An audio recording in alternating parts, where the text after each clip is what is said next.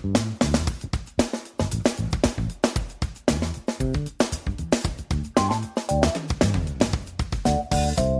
and welcome to Savannah Alalea TV, where you learn to listen to your intuition and create a life that you love.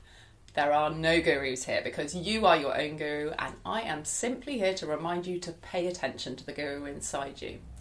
If you're unsure if you've got a guru inside you, trust me, you do, because we all do, and when you learn to listen to that, that is when magic starts to happen in your life. I have a personal question to ask you. What makes you feel safe? Is it living in a safe neighbourhood, in a peaceful country, a friend you know and tell anything to who will simply witness you, a partner who has your back in any situation?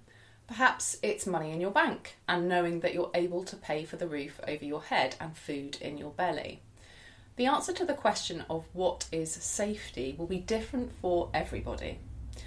But I'd argue we all have one thing in common that makes us feel safe, and that is our connection with other people. I heard a quote the other day that blew my mind from renowned trauma specialist Dr. Gabor Mate. Safety is not the absence of a threat, it is the presence of connection. What this says to me is that whilst an absence of danger can help you feel a sense of security, the true safety can only be found when you have a strong connection with other humans. We are social creatures. Even those of you who are more introverted feel a need for connection with each other every once in a while, even if it's just a text or a nudge on social media. It's in our DNA to crave connection. It's how our ancestors survived.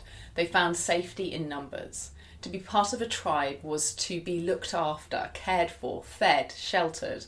Everyone would protect each other because it was only together that they could survive in the harsh world around them. And whilst we no longer have to worry too much about being attacked or saber-toothed tigers, the need for connection remains. John Donne said 400 years ago that no man is an island entire of itself, and even in our increasingly distant world, the same holds true today. You still need your tribe. When you're truly connected with someone else, you're able to let your guard down and you can show them your soft, tender side, and they can show you theirs in return. Think of a dog. When your dog trusts you, she'll roll over and show you her belly, her vulnerable spot. Your dog trusts you with her belly because she feels connected to you. You're part of her pack. Whilst you may feel no need to roll around, exposing your tummy to friends or sniffing each other's butts, the principle remains the same. When you feel a connection with someone, you're able to be vulnerable. Being vulnerable might sound like a dangerous thing, but when you're able to go there, that's when you feel the most complete sense of safety. You know you can truly be yourself and can show someone every aspect of your being and feel secure that you're being held, protected and safe. Even on your worst days, you can rest assured that someone will be there for you, that you are supported. However, whilst this all sounds good and simple, what do you do if you have a hard time connecting with other people?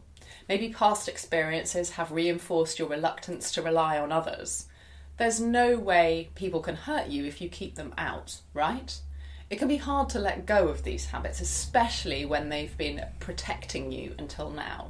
Once you recognise that your need to protect yourself is actually isolating you from those around you, how do you find ways to make the connection you crave with others? I believe the first step is by reflecting on the connection you have with yourself. How vulnerable do you allow yourself to be with your own thoughts and your own feelings? A simple practice could be something like starting each day by naming 5 things you love about yourself. You can say it out loud in front of a mirror, or you can write it in your journal. Treat yourself like a valued friend, someone worthy of love, because that's what you are. When you remind yourself of your worth consistently, eventually you'll feel open to allowing yourself to feel safe through the connection you make. After all, connection is about safety of knowing people care. By letting them in, you let them show you that they are there for you. How much would you do for someone you love? Ask yourself that, and then know if you allow them, they will show you they feel the same way about you. What a gift that can be. When you're in self-protection mode, your body instinctively clenches, bracing for anticipated shock. It's only when you start to feel secure and open to connection that you notice a lessening of this bodily tension. You can support your body through this process by learning how to open fascia through the bodywork practices. Send me a message if you'd like to learn more. I'm here to guide you through understanding this important aspect of your physical and emotional well-being. I'd love to hear who makes you feel safe. Comment below and send them a link to this blog so that they know how much you value them. Remember, trust your instincts, follow your intuition, because the world needs your voice and the magic it brings to us all. Jump on my mailing list to stay reminded and connected with your intuition, plus some special things I really do only share in email.